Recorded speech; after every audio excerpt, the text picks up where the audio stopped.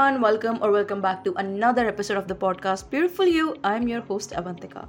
In today's episode, we are going to talk about self-care. I'm going to share 7 of my self-care habits that I've been following for quite some years now.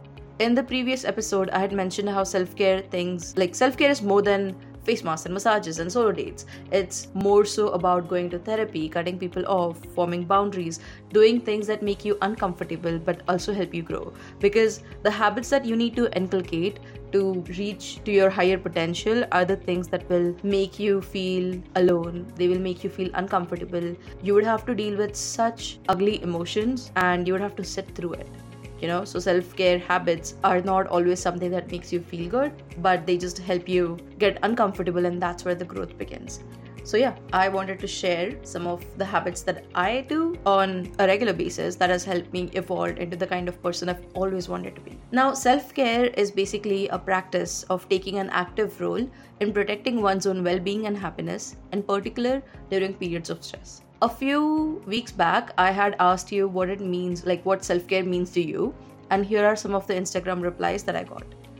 Someone said, passing the mental threshold to take bold decisions, which is mentally and physically good for me. Someone else shared, well, self-care is like treating yourself after every successful checkpoints and pampering yourself when you feel low. Another person said, taking a break, resting and doing what I like. For example, watching Harry Potter. One more person replied, doing difficult things even when I don't wish to, example working out or even having a confrontation given that I don't like them at all. Another person replied, self-care means finding out what makes you happy, calm, lets you collect your thoughts, and doing those things as a way to heal yourself from whatever stress, anxiety bothered you. Thank you so much for your replies, and those are pretty accurate ones. And so, without further ado, let's dive into the habits that I personally follow. The first one is showing up for yourself. Now, I always believed that it's not the comfortable days that shape you and help you grow. It's the days when you feel most uninspired, when you feel low, when you feel unmotivated or uncreative, or on the days that, you feel exhausted. Those are the days where you need to show up. Those uncomfortable moments are the ones that actually help you grow the most. When you're showing up for yourself, you are proving to yourself that you're capable and deserving of the efforts that you're putting in. When you show up for yourself consistently, your mind gets programmed in a way that helps you increase your self-esteem and self-belief. For me, self-care is a balance between softness and sternness. Even when I'm stern with myself, I do it with kindness and love and compassion. I'll give an example. I deal with bipolar disorder. So I talk about my journey and my diagnosis with it in one of the episodes. If you haven't checked it out, you can do that. And I have to deal with episodes of depression and the highs and the lows basically, and the mood swings all throughout the year. I have learned the fine line when I should push myself to do something and when I should take a step back and get some rest. So either ways, even if I'm pushing myself to do something or even when I'm taking rest, I'm showing up for myself in both of those situations, even when I'm hustling or even when I'm resting. And I feel like that is something that you learn to do when you work on your relationship with yourself. This is not easy, believing in yourself and showing up for yourself on every day. And showing up for yourself as your best self can look different on different days. So it's not something which is quite easy to do. It takes a lot of practice, it takes a lot of patience, and it takes a lot of self-awareness. And you need to constantly be in touch with yourself and just practice the healthy habits that help you grow. This brings me to my second point, being mindful towards your body and mind. You can't expect your body to listen to you if you don't listen to her. For example, in March in 2022, I had been going through a very intense depressive episode, and I knew that if I didn't take care of myself, I would end up in a much worse state at that time. And it was very scary, right? So during that time, I was tutoring, podcasting, going to college. I had a peer counseling internship going on, and I was also interning with a corporate company. So I knew I had to drop out of something. And the thing is, I loved podcasting. It was something that filled me up. But then eventually during that period, it seemed like a burden to me. And it was very hard, but I needed to listen to my body, and I was it felt like a burden. It felt like a chore that I did not want to do. So I had to take a break. And I initially thought that the break would be for a month. The break ended up being for 3 to 4 months. But all because I needed to listen to, my body and my mind. I needed to be mindful about what I need to get back to my best self, to get back from the low that I've been going through. Not just that, even it's the simplest things like going to the gym or deciding what workout I want to do. Sometimes I get very tired after college and I really do not want to like lift weights. So instead of doing that, I would just go to the gym and do cardio. Here, I need to show up for myself by going to the gym. However, I'm still being mindful towards what my body needs right now, which is not pushing myself too much because that will lead to a burnout. So it's always like a balance of everything, you know. Don't take the pointers that I'm sharing right now as like the singular entities. They are a mix of everything. So yeah, like I'm showing up for myself by going to the gym, but at the same time being mindful about what my body and my mind needs right now. The third point would be journaling. Whenever I feel overwhelmed, I take some time to organize my thoughts better. So writing them down on a piece of paper actually makes them feel more real, and it makes it easier for me to deal with it.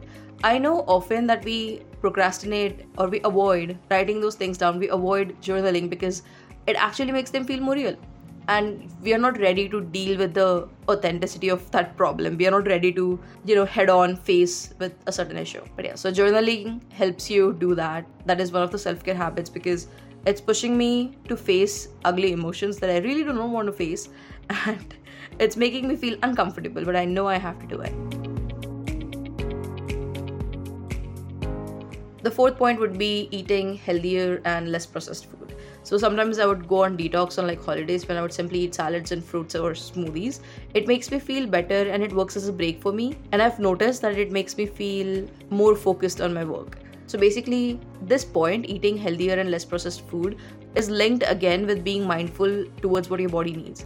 Sometimes I don't feel like eating solid food, so I would just stick with liquids. Sometimes I do not want to have a lot of food, so I simply just incorporate more of veggies and just salads and fruits more in my diet, in that particular day or something. So this thing, making sure that I'm choosing like the healthier options whenever I can, has definitely helped me better my relationship with myself.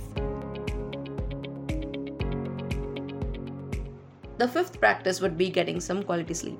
I usually try to sleep for 6 to 7 hours every day, and on nights that I can't sleep, I tend to listen to some meditation music or some higher frequency level music, and it usually helps me sleep. But when college gets hectic or when work gets hectic, I am pretty much always sleep deprived. Just last week, I had my midterms going on and I don't think I slept more than 5 hours. That being aside, when life gets hectic and you literally cannot sleep for more than 5 or 6 hours. Apart from that, I do try my best to get good sleep whenever I can. I've noticed that whenever I have a wacky sleep schedule, it affects my mental health. It affects the mood swings as well. So my sleep and the mood swings that I go through, they're kind of closely related. It happens a lot with mood disorders. That's what I've noticed at least. Or with like the people that I've talked to. That's one thing. I'm trying to get better with my sleep schedule for sure. And getting decent enough sleep on a regular basis. My sixth practice is going to therapy. I've been in and out of therapy for about 5 years at this point. I didn't always have, the greatest therapist who challenged me in the right ways. So finding the right therapist for you takes a lot of time. The one that I'm seeing at the moment, he is amazing. I've been going to him for about more than a year at this point. And he has helped me overcome so many of my insecurities actually, so many of my fears. We unlearned old thought patterns and we learned new ones. People often think that going to therapy makes you weak. It's genuinely really hard for people to reach out. But I just want you to know that going to therapy does not make you any weak. It actually shows that you have so much strength and courage and you're ready to take accountability, It is one step closer in your journey of self-discovery. The trauma that happened to you, the bad things that you've been through, that was not your fault. But taking accountability for your own healing is your fault. So take this as a sign to go to that therapy appointment that you've been wanting to go to. Work on yourself. There's nothing badass than being so courageous and being open to vulnerability and working on yourself and, sharing parts of yourself and healing, because healing is never linear. Healing is extremely messy, but you have to start somewhere, right? Yeah. If you are someone who's been going to therapy, more power to you. That's amazing. And I hope that it helped you a lot. And the ones who are starting it, I hope it helps you a lot. The seventh practice that I do, and this is actually the best one, so pay attention. I want you to listen because I'm sure you'd get something out of it. and it's basically modifying your internal dialogue. This is something which is literally and always an ongoing process, and I've been changing my internal dialogue, actively working on it for a very long time, for years at this point. Internal dialogue is basically how you talk to yourself, how you communicate, respond, react to your actions, behaviors, thoughts, etc. And the way that I've changed it, for example, let's say a few years back, if I had overslept, if I had slept in, let's say instead of getting up at 8 a.m., which is when I wanted to get up at, instead, if I wake up at 10 a.m., right? That's 2 hours of my day that I'm sleeping in, and that's basically 2 hours of my day that I lost on in my schedule. Like, I'm behind on my schedule. So earlier I would get mad at myself. I would be like, okay, what is wrong with you? You're so stupid, and why did you sleep in for 2 hours? How dare you slept through all the alarms and all that stuff. Like, I would be so frustrated with myself. Then eventually I started asking, okay, why did my body need so much sleep? Why did my body need the rest? Is there something going on that I did not pay attention to? And if so, how can I make it better? By changing this internal dialogue, like instead of getting mad at myself, I would start acknowledging, okay, I slept in, but what's going on? It helped me understand myself better. It helped me be more in tune with myself. Be mindful of your language because it leads to your perception and that leads to your reality. However you speak to yourself, that is going to create the perception that you have about yourself, and your perception is always your reality. So if you tell yourself that, oh, you're stupid and dumb, you're going to start to believe that you're stupid and dumb, and that's going to be your own reality, So that is there. Another one of the dialogues that I changed was, instead of using the word am, I started using the word feel. I'll give you an example. Instead of saying I am angry, I would say I feel angry. I am sad changed into I feel sad. So basically these help me draw boundaries between my emotions and how it affects me in the present. I acknowledge that I'm feeling a certain way, but I take over their power that they have or they potentially could have by saying, I feel angry, or I feel sad, I feel frustrated, I feel whatever it is. So there is one. You take away their power, you acknowledge that you're feeling a certain way, and yet you're able to think rationally and you're able to respond rather than react. This whole thing also goes on with mental disorders. You would never hear me say I am bipolar. I always make it a point to say I have bipolar or I've been diagnosed with it, because it's a diagnosis, and the diagnosis that you get, they basically help you understand how you can take care of yourself better. With my diagnosis of bipolar, it's not who I am, it's just I don't let it define me. I'm much more than that diagnosis. We have been taught in universities and such as well that you never say, oh, this person is autistic, or you never say this person is schizophrenic, something like that, because you're essentially associating their identities with their disorders, which is not the healthy way to go. You always say, oh, they have been diagnosed with autism or they have schizophrenia. You use words like that. So being mindful of the language that you're using, not just towards others but also to yourself, goes a long way in changing your perception, which then changes your reality. So yeah, I hope that you're able to change your internal dialogues, be more aware of it, and you'll see how it works. You'll definitely see how it works. When you change the energy that you give to yourself, you begin to react differently, you begin to respond differently. And that everything is just all the 7 practices that I shared. Honestly, they are all interlinked with each other. When I started changing the internal dialogue, it helped me be more self-aware, it helped me be more in tune with myself, and it helped me show up for myself more. So all the practices that I shared, they are linked with each other, and it's like you need to show up for yourself every single day. You don't grow unless you're uncomfortable, and practicing self-care is going to make you feel uncomfortable. It is going to force you, deal with certain emotions or certain realities that you didn't necessarily want to face, but that's where the growth happens. That's it for today's episode. Thank you so much for tuning in. I do hope that you enjoyed today's episode. It was so fun for me to record it, and to even when I was writing down the draft, because it made me look back regarding the practices that I followed when it came to self-care. It was interesting. It was fun. I hope you enjoyed it. My email and my Instagram will be linked in the description below. Do reach out. I would love some feedback, and I would absolutely love to hear what you do to practice self-care.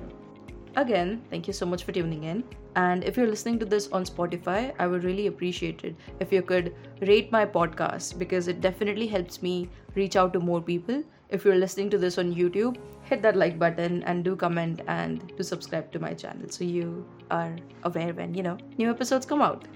I will see you guys in the next episode. I love you. Bye.